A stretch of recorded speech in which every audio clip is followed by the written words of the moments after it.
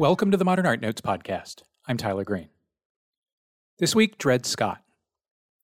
Scott's 2015 "A Man Was Lynched by Police Yesterday" is sadly immediately relevant in the wake of the killing of George Floyd by Minneapolis police last week.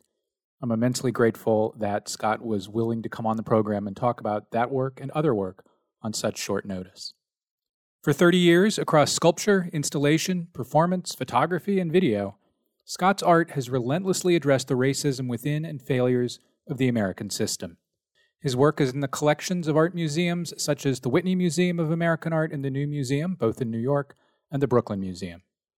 Scott recently presented Slave Rebellion Reenactment, a performance which reenacted a march by formerly enslaved people to seize Orleans territory in 1811. Scott is collaborating with Jana Komfra, who's been on the program a couple times, to make a film installation based on the performance's ideals. As ever, we'll have images of the artworks Scott and I discuss on manpodcast.com, but we'll also have a list of links to Scott's website where you can see fuller documentation of his work. We'll also have links to his Instagram account and to mine. As always, if you enjoy the program, please give us a 5-star rating and review the show on iTunes, Apple Podcasts, or wherever you get it. Dred Scott, after the break.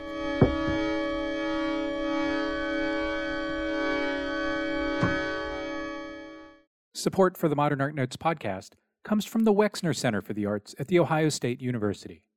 The center remains closed due to coronavirus, but you can Wex from home with exclusive live streams, virtual screenings, curator suggestions, learning resources for parents, and much more.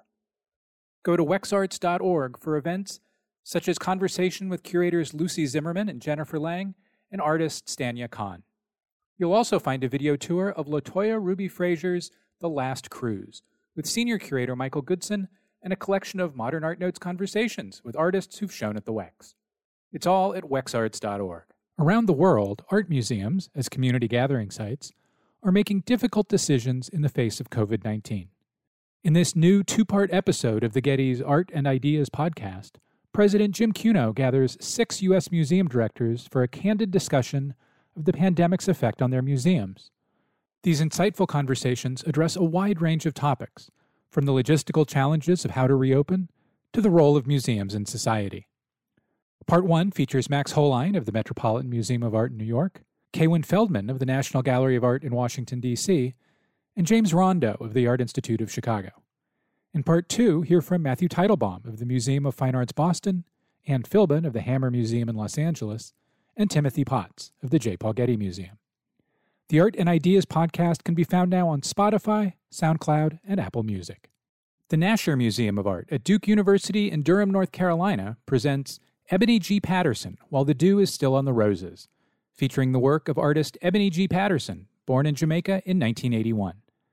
This is the most significant exhibition of the artist's work to date, presented within a new installation environment that evokes a night garden. This exhibition will be on view at the Nasher Museum when it is safe to reopen. The museum is temporarily closed for the health and safety of all visitors. Meanwhile, visit the Nasher Museum online to find gems from the museum's archives. Here are special videos, articles, and podcast episodes featuring artists who have visited the museum and whose work is part of our collection. Here, too, are some greatest hits among reviews in the art press over the past 15 years. Visit nasher.duke.edu.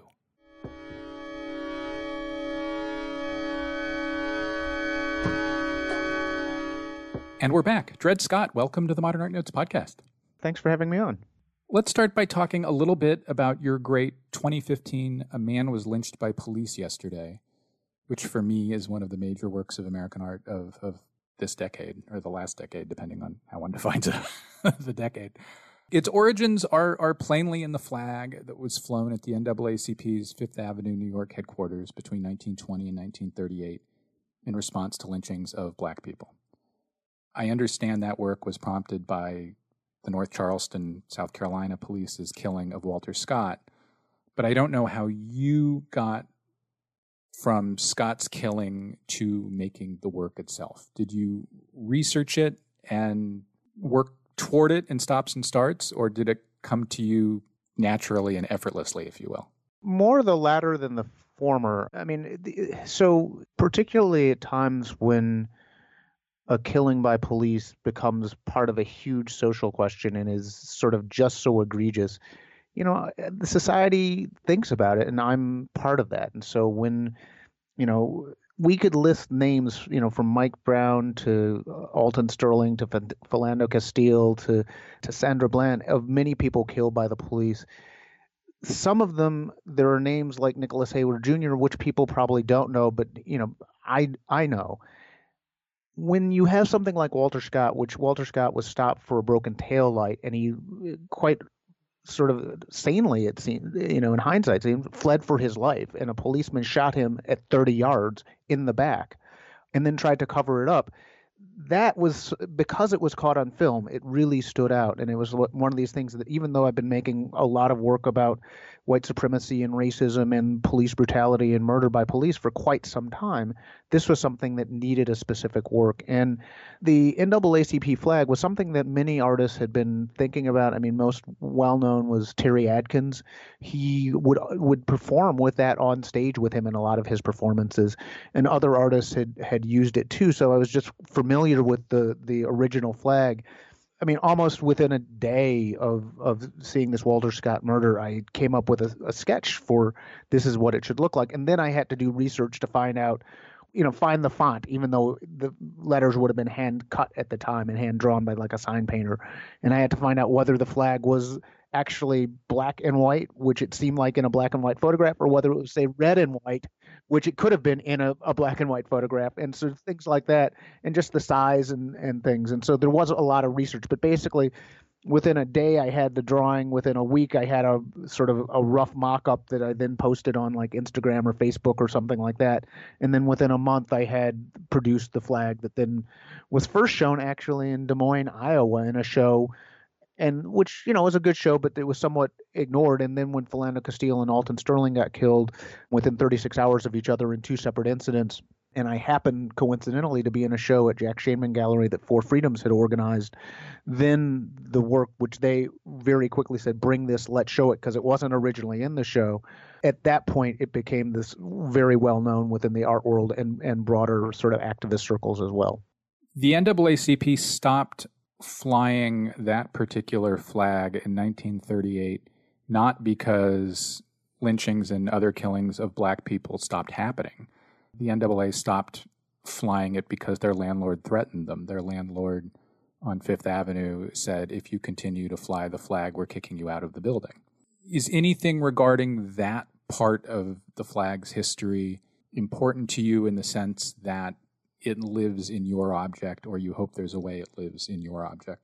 Well, I think it's important in a couple ways. I mean, the first thing is, I think people should really think about why the NAACP was flying the flag in the first place. It was part of an anti-lynching campaign. And people should really think, what does it mean that you need an anti-lynching campaign? And there were about 4,300 incidences of racial violence lynchings that happened in the United States from 1865 to 1965. And so during the period they were doing it, lynching was a very common thing, much the way black people being killed by police is very common now. But in the 20s and 30s, it was common, and every black person knew, whether they were in the North or in the South, that they could be lynched for any reason or no reason whatsoever. And so that is very heavy to kind of consider. And then because they were waging this campaign, the landlord was like, look, this is making our building, our community look bad. Because, after all, the campaign was all across the country. Their headquarters was in New York. And while there were lynchings that did happen in the North, it was more a Southern phenomenon. And so it's very interesting to understand that a landlord could say, look, you, this major civil rights organization, can't actually display a banner that's not hurting anybody, but is a political message I want to suppress, can't even display that in the North. And so that's heavy. And actually, where my artwork has been displayed, the gallery, Jack Shainman was threatened in a variety of ways, including by their landlord for displaying the work in ways that relied on technicalities of their lease, but also the staff was threatened, with physical violence for showing the artwork. And so there is a way in which that history of public response, even though my artwork has been very well received, both in the gallery world as well as the community more broadly. There are some people who do not want this message, and they think that it is extreme to compare the violence of lynch mob terror to the role of the police. But the police actually kill, far more people than at the height of lynching. Lynch mobs would kill in a decade about 1,700 people at the height of lynching, at its highest peak. The police last year and the year before and the year before and the year before killed over 1,000 people. And if you're black, you're about 7 times as likely to be killed by the police as if you're white. And so these comparisons, while really based in fact, some people don't want that to be a message that's talked about. So I think it's interesting that people who have the power to evict galleries or evict others and evict civil rights organizations are using that for political dissent. And then the third thing I'll say is important. It's like, my artwork is an artwork. It exists in the realm of ideas in a way that's different than a civil rights organization, was doing. They were waging an anti-lynching campaign and organizing people to stop postcards of lynchings being sent, to stop lynchings from happening, to hold people account. And this is more bringing those ideas into society broadly through the art world. I'm an individual artist. I am not part of an organization that is actually waging a campaign, say, to stop murders by police, even though I very much support those organizations. But this does exist in a different space, and I think that it's important for people to recognize that we need both. I think we'll talk a little bit later on about how you have quite often used history as a material and specific moments and objects from the past as material in your work. 2 things I want to quickly note before asking my next question, 2 things I probably should have mentioned before now. The president of the United States, when the NAA began this campaign in 1920, was Woodrow Wilson, who was, before the current president, probably the last most explicitly and specifically white supremacist president we've had. Oh, and the original NAA flag still exists. It is in the collection of the Library of Congress. So I guess particularly with now in mind, we're taping this on June 3rd, 2020. How do you want your artwork to live in the world? Which I guess is a slightly obscure way of my asking if it was and indeed is now your intent that institutions would wield it and fly it at specific, sadly necessary moments. I mean, I think it would be great if institutions did that, both if they acquire the work and had it on hand, but also if they had display copies to do that. And I think that it is an artwork, and it's different than, say, the NAACP. But it would really matter if institutions, and it will matter if institutions actually stand with the people. I mean, there's been a recent move for all sorts of cultural institutions to make statements about the uprisings or rebellions that are happening in response to the just brutal murder of George Floyd in Minneapolis. And that's a very good thing. I mean, some of the statements have been better or worse than others, but it's really good when these institutions are saying, wait, we actually realize that white supremacy exists, and we realize that that everything black people have been saying is actually true, and that's not the society we want to be part of. We want to contribute what we can to change. And so it would be great if art institutions would show this work. And I think that it is somewhat telling that that's not the first response that institutions have had. I mean, I hope that some institutions do decide to do that, but this should be natural. I mean, in a certain sense, it's one thing for these cultural institutions to, say, make a statement that says, we're with the protesters. That's really good. But these institutions should actually use the social weight that they have to fight for systemic change. And that is complicated. I mean, they're everything from who's on their board. Do they have black people and other people of color on their board? Do they have curators of color? Do they have archivists? Are they bringing in work to the collection of black artists? Some of that is happening. Some of that isn't happening. Are there curators, not just assistant curators, but are there senior curators that are good black curators? And are they using their weight in the world to actually, I mean, institutions like MoMA, the Whitney, Guggenheim, SF MoMA, some of which are run and have conservative boards. But if they said, look, we are standing with these protests and we want the police to be held to account, that would be different than just, say, Dred Scott saying that. And yes, that would be risky, and some of boards would change. I mean, when it became known that, say, Warren Kanders, a producer of implements of torture and violence, was the head of Safariland, was on the board of the Whitney, a lot of people said, why is basically somebody who makes weapons used by war criminals, why is an arms dealer, what does he have to do being associated with a museum? While the staff at the museum, while people broadly in society were outraged by this, the Whitney, and specifically its board, did not want to let him, wouldn't kick him off the board.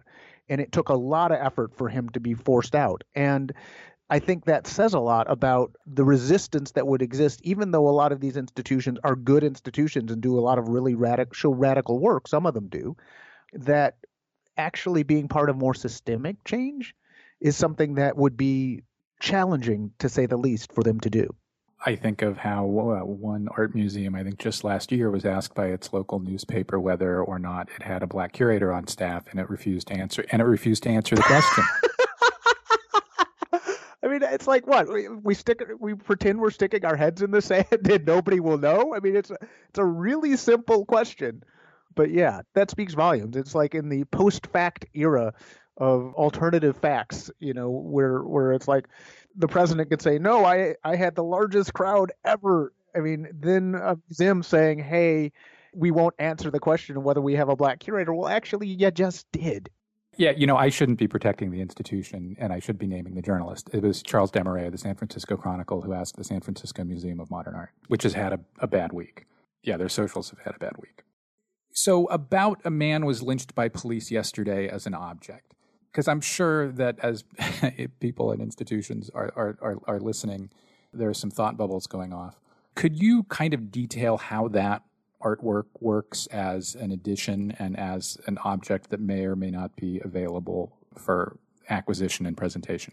So the artwork exists in a couple different forms. There are two editions of the work. There's one that is the more well-known version that is applique on nylon that's, I think, like 84 inches by 56 inches or something like that. And that's an edition of 4 plus an AP. And I think all of those are sold with the possible exception of the AP. And one is in the collection of the Whitney, which is great. Then there's a smaller edition, about 2/3 the size, that's screen print on canvas. And then a few individuals have that. There are still some that are available. And then because of the social import of this work, there are display copies in both the applique nylon, but also a screen print on canvas that's full size that have been displayed, because there was a time, particularly in 2016, where a few museums and institutions were asking to display it simultaneously. And so there are a few copies of it that if an institution wanted to, say right now, wanted to display it, that would be really good, and there would be display copies. Or if they wanted to acquire it and keep it in their permanent collection and then figure out a way to display it as needed, that would be great too. It's the weird thing that the twisted way that the art world works on scarcity of commodities, and so you want to limit the existence of something. So I have the unique flag, but on the other hand, socially, people are saying, "Hey, can I get one? Can I get one? Can I get one? I want to take it to a demonstration. I want to hang it out my window." And in fact, I know one collector who had a copy who put it on the front of his door, just like his outside door of his house, and sent posted a picture on Instagram, and another collector who had a copy, and they went to a demonstration and just stood by the side with their copy of this, sort of precious artwork that they paid thousands of dollars for, and they took it to the streets, which was really great. And so it is kind of this tension between trying to preserve value and therefore allow the work to be in museums and therefore to be written about and talked about and on display, as well as to enable the artwork to go and be used almost the way the NAACP might have used it in a space that realizes that these are life and death questions, and it needs to be part of the public. But the main thing is, if institutions want this, they're available in various ways, and they should they should get in touch with me. I'm really easy to get in touch with. This is a good moment to note that on the show page at manpodcast.com, we'll have a link to your website, which is dredscott.net. Another of the things that is really interesting to me about both A Man Was Lynched by Police Yesterday, but also a number of other works you've made over the last 30 years, is that they are both objects made to reference a specific eventual/potential event, but also that their mere existence as an object, that you have made them serve as a reminder, in this case, that police keep killing Black people. One of the things art students are kind of told in the first week of art school is to avoid making work that too specifically references or embraces or is about one thing. To avoid making work that is about a single event. They are encouraged to complicate out beyond it. And I don't want to suggest that this work isn't complicated, but still, it's a rule you've broken. You've embraced making an object about a specific event. Is that a standard that you think through when you think about making artworks that may address specific events as this one does? Yeah, but the easiest way to answer this question is one word: Guernica. I mean, one of the most well-known artworks in the world is a work about a very specific bombing that happened during the Spanish Civil War that Picasso made work about, and yet it is, quote unquote, timeless in many ways.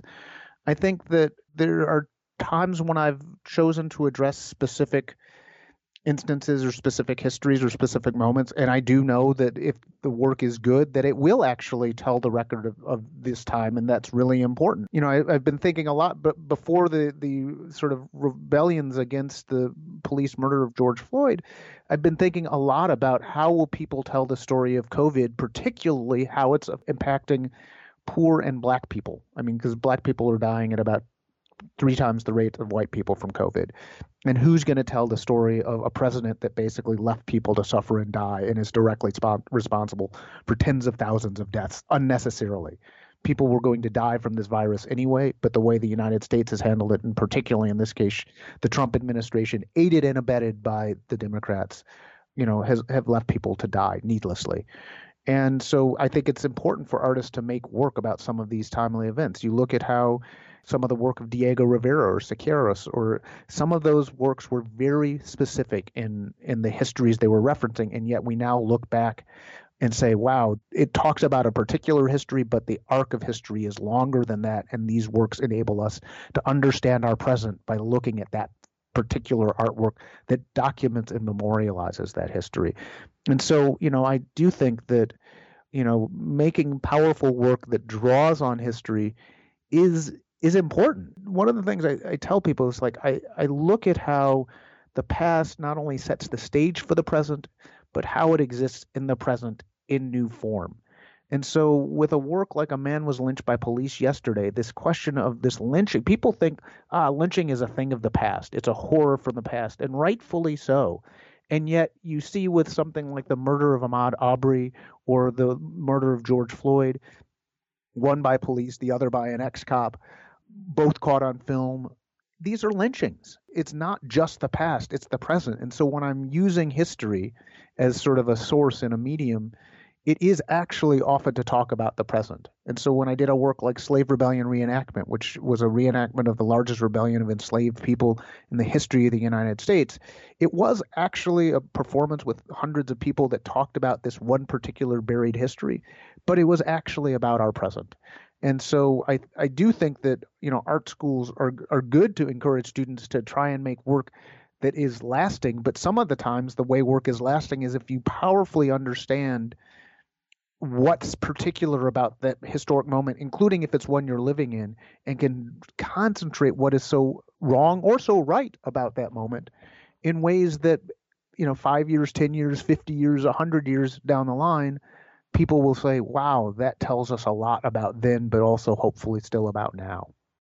Police. The power of police to operate extrajudicially is something that you've made work about before for at least 20 years. The first work I can think of is your 2001 Sign of the Times. We'll have an image of it on manpodcast.com. But what it looks like is it looks like a yellow kind of diamond-shaped street sign that you would see, like pedestrian crossing or something. And the sign says, danger, police in area. And there are, pictograms? Is that the word I want? Of a cop shooting a man with his arms raised, or at least apparently his. So I'm not sure when you think of police as having specifically entered your work. So I guess when was that? And what were some of the ways how did you kind of think through including police either as individuals or as a system in the work? Almost as long as I've been making art, actually. I mean, there's an artwork I did, What is the Proper Way to Display a U.S. Flag, which became sort of introduced me to the world nationally. That body of work was called American Newspeak, Please Feel Free. It was a series of installations for audience participation. I made it starting when I was 22, I think.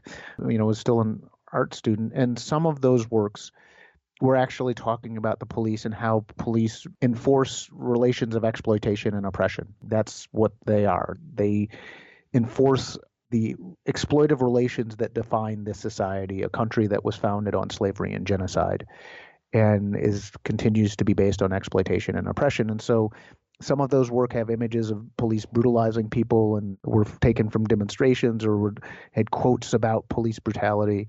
There was a work I did in 1999 called The Blue Wall of Violence, which was an installation that had images of sort of targets, had targets that had arms, sculptural arms that were attached to them, that each held some object that the police then shot somebody for and claimed later that it was a gun. And in front of this was a coffin that police billy clubs beat on. That work was made in 1988. When it was shown in 2009, the police union threatened to close the museum that was showing it.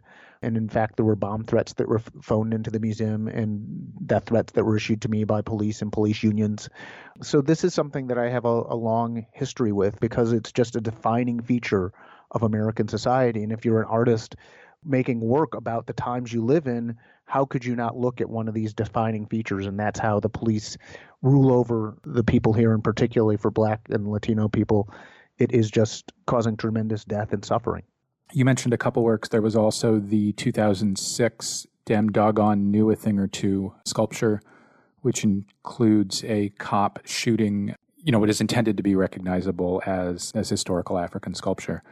I wanted to ask specifically about your 2009 I Am a Man performance in which you wore a signboard and walked through a city.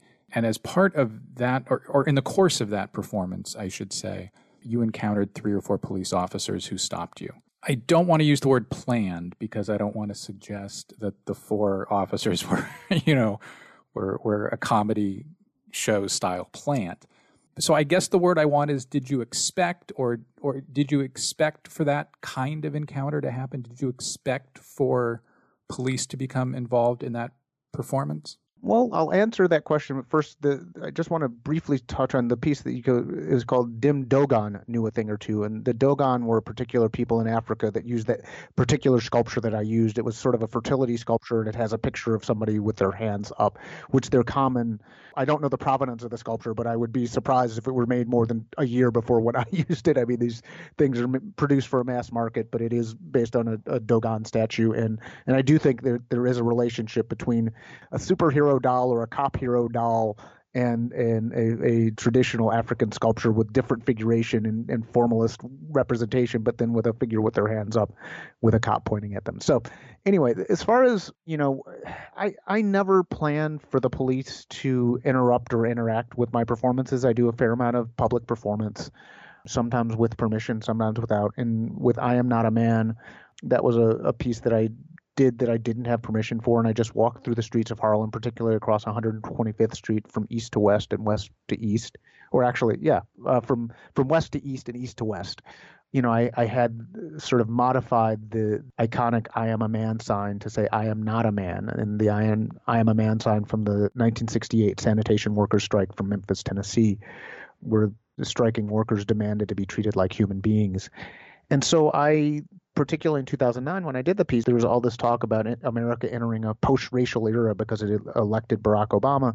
And I've grown up in America. I know America. I know there was nothing post-racial about it. And as we're witnessing today, as far as post-racial, ask George Floyd's family how post-racial America is. And I knew that in performing, if I were doing this performance, that the police might take umbrage, and that it was not a plant, but it was just so a little behind the scenes during the performance, which lasted for about an hour. I was acting out various things that are the degrading and dehumanizing things that happen to Black people just to exist in society. And sometimes I would walk down the street with my pockets pulled out. Sometimes I would be sort of spread eagled up against a wall or something. And sometimes I had my pants pulled down, but I still had my underwear on. And part of that was when I went to do site research, a site visit for the performance the week before. I was there no longer than 5 minutes, and the police had basically pulled a man's pants down and were searching him, claiming that he had stolen something from some store. And so I was like, well, okay, this is, if the police can degrade and dehumanize people like this, I can do this in my performance with this sign. And so when the police came upon me, they saw that and they said, no, you can't do that. We're going to arrest you if you don't pull up your pants. And it's like, actually, in New York, I could legally walk down the street in boxers if I want. There's nothing illegal about it. But they were using the threat of force to shape this performance. And people, my photographer photographed that interaction. And the photograph I used was sort of the after the fact, because it was more just the power of these. I think it was about 5 cops in the picture confronting me with this sign, because even after I complied with their orders, they were still menacing and threatening. But I was the one that seemed to have the authority and the defiance in the picture, and they, looked like props in a certain sense, which they had become. But it was unplanned, and it could have actually gone very differently. I mean, police encountering black people, whether they're artists or not, could end up with, jail, beating, or death. Yeah, they look confused in the photograph. We'll have a link on manpodcast.com to all of the performances we have, or we'll mention a link to your own website so people can see the full range of documentary material. I guess one more thing while we're talking about I Am Not a Man, the origins of the I Am a Man sign go back to the 1968 Memphis sanitation workers strike.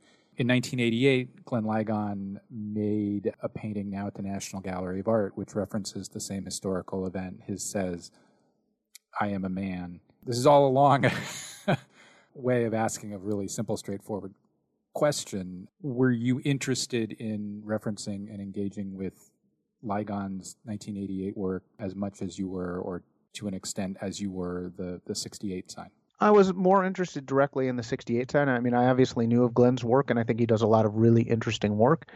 I mostly don't directly engage other artists' work when I work. Sometimes I do, and I'm aware of it. So like, with the A Man Was Lynched by Police yesterday, I was very aware of Terry Atkins' work. And, I think artists were in dialogue with each other. I wasn't a lot thinking about Glenn's work, and perhaps maybe I should have been, even though I was more referencing the source of his work and the source of my work, which is this sanitation worker strike. And I think that with referencing historic events and historic signs, it's important for artists to go back to the original, even if it is in dialogue with other artists, because other artists, like Hank Willis Thomas has used that sign, I Am a Man sign. Sharon Hayes has used it. I'm sure plenty of other artists have as well. And I think that it will continue to be a point of reference because of how much that said about that era, but also America right now. Except I do think you go back to specific artworks a lot, and specific artists a lot. Jacob Lawrence, Robert Indiana, Ai Weiwei. Yeah, okay. I guess I got caught with my hand in the cookie jar, but that's 3 works out of a whole oeuvre. But yeah, you did actually pick the ones that I did very intentionally. I mean, the Weiwei, is like, I think that's really important to engage that, and the Robert Indiana is, I mean, yeah. So there are times when I do, but the thing is, I think there's a lot within the arts. There's too much internal referencing within the arts that in order to understand a lot of contemporary art, you have to have an MFA or a PhD or be, and sometimes friends with the artist and be one of 2 people who can really have access to what's being said. And I think that's tragic. I don't think that's what art's about. If novelists wrote novels the way artists are trained to make work these days, nobody would read books. And so, I do think it's important. We are in dialogue, and there's several artists that I'm both literally talk to, but also am engaging their work with in some ways. But I think we should strive to make our work not so much reference other art of the recent past, but actually more talk about the conditions that led the previous artist to make that work. So with Jacob Lawrence, while I did very, very intentionally pay homage to him with the piece that I did called Revolt, and I just think Lawrence's work is so relevant for now, I also think that the conditions that he made work about, particularly some of the making work about the Haitian Revolution, that is something that more artists should make work about, regardless of whether they know Jacob Lawrence's work or my work or not. They should actually be making work that talks about Haiti and talks about slave rebellion and talks about rebellions overall. Another work of yours that certainly references other artists less directly than the ones you were just talking about is your 2007 Nixon Resigns, which calls Gober, Gonzalez-Torres, but is more legible. Certainly more legible than the way institutions often install Gober, whereas his newspaper pieces can be hard to physically read because of somewhat understandable challenges to installing them safely or in ways that take care of them as objects. And I don't know, I've been thinking about Nixon Resigns again now because it points to how the Republican Party is the same as it was, as it ever was, as right-wing American parties were the same as they ever were.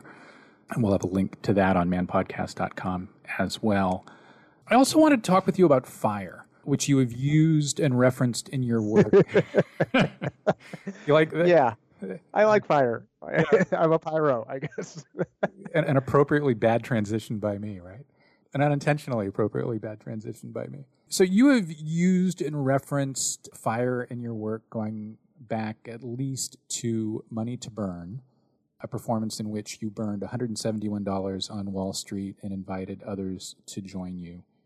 Were you interested in fire as a specific subject, and if you will, as an object, as something that's physical but isn't exactly an object? Or is it something that you found and find recurring in the work organically because it fits or interests you for other reasons? It was both very appropriate for the two works, Money to Burn and Burning the U.S. Constitution. It would be better to destroy money by burning it than, say, putting it through a shredder or something like that, or tearing it up. But fire it's magical. And I think that I and other artists who've found ways to use that in their art, humans are attracted to this power in a certain sense. There was a really great, and I suddenly can't remember the artist, an Art de Povera show that I saw in probably 1986 or something at the MCA in Chicago, that had an artist who had all these basically gas jets that had turned into torches that were on front of a steel plate. So you go in this gallery and there are all these flames, which is, I'd never seen anything like that before or since. And it was amazing that they could get permission to bring, basically open torches into a museum space. There are ways in which I think, sort of our inner cave woman or inner caveman, is attracted to fire, and the idea of destroying, the U.S. Constitution with fire, or destroying money with fire, is something that it harnesses a power that artists should harness in a certain way. And I suspect that, if I'm allowed to live and keep making work for a little bit longer, I probably will use fire in other forms. But it's a very charged element, and so you have to kind of use it judiciously, and I don't mean just for safety reasons, but I mean more, it's like if you become the one trick pony that burns stuff, that won't be interesting anymore. In the context of fire, I wanted to raise your 2014 performance on the impossibility of freedom in a country founded on slavery and genocide. In that work, which you performed under Manhattan Bridge, I think, a retired fireman holds a fire hose that is throwing forth water, and you are advancing on it and attempting to advance on it.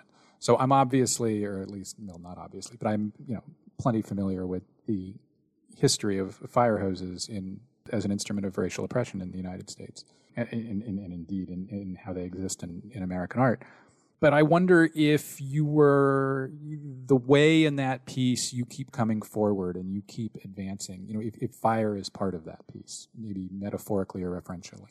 Actually, energy, yes. Fire, no. I think it would be disingenuous to claim fire in that. I think that, yes, firemen, but the references to Birmingham 1963 and with, Bull Connor's firemen actually turning fire hoses on civil rights demonstrators. And one of the things I've been thinking a lot about in my work is not how to just depict oppression, but how to envision and embody resistance. And so a lot of times when people look back at those images of like dogs being sicked on people or people getting hit with fire hoses, we think that this is how terrible it was back then.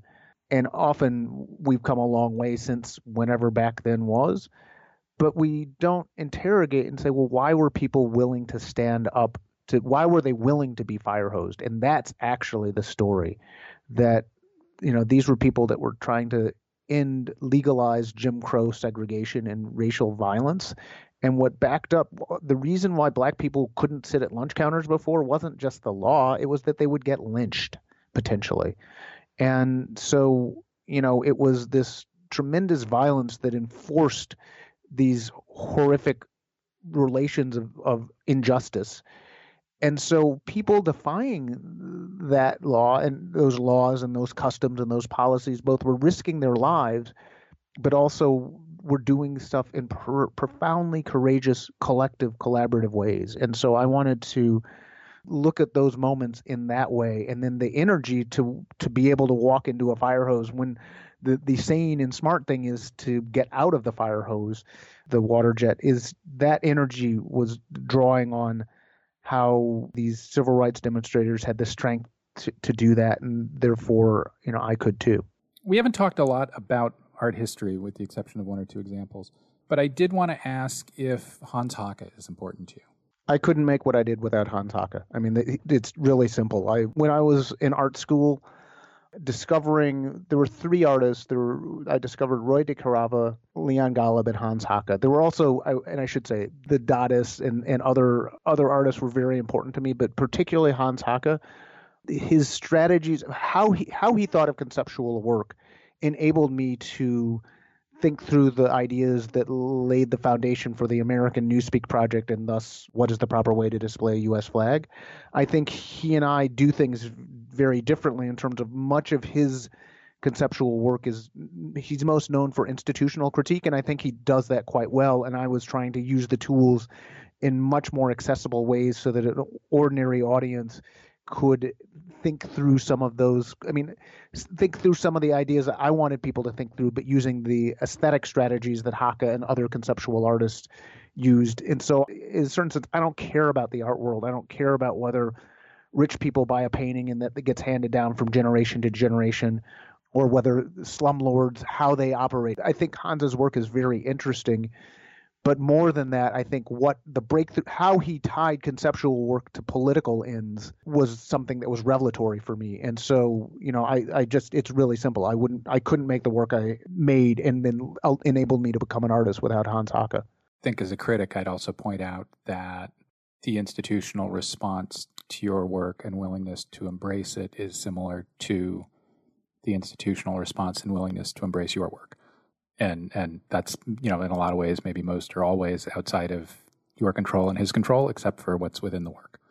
Last question. In my non-podcast professional life, I work on the Civil War, on a book and some other projects. And there are days that research and having to spend 8 or 10 hours, reading racist texts or reading letters written just after battles that describe gore and death just exhausts me. And of course, I have the privilege and the luxury of being able to have a certain kind of historical and personal distance from that work, personal distance that a lot of artists working now, especially Black American artists, don't get to have. A lot of artists listen to this show. So with them in mind and with some knowledge of your oeuvre, I'd like to ask if you have strategies that you use to allow yourself to exhale and to take care of yourself. I'll probably give you a bit of a rambling answer to this because I don't know that the answer is straightforward. I'll start with something that Toni Morrison said, and in a certain sense, even more than Hans Haacke, I couldn't make the work I do without Toni Morrison and Public Enemy. But Toni Morrison, in talking about Beloved, which is my favorite novel, she said that she made a deal with the characters that if she went into the dark spaces that they are, if she went into those spaces, that the characters would have to let her out again. And I think if you know Beloved, there it is, parts of it are tremendously dark. And so as an author, but as an artist, I have to become emotionally invested in exposing oneself to tremendous brutality and violence to understand it and to understand what gives rise to it and to understand how it could be changed. And, I think that I would encourage people to be willing to go to some of these dark places, even if it is sometimes difficult. It is traumatic in some ways.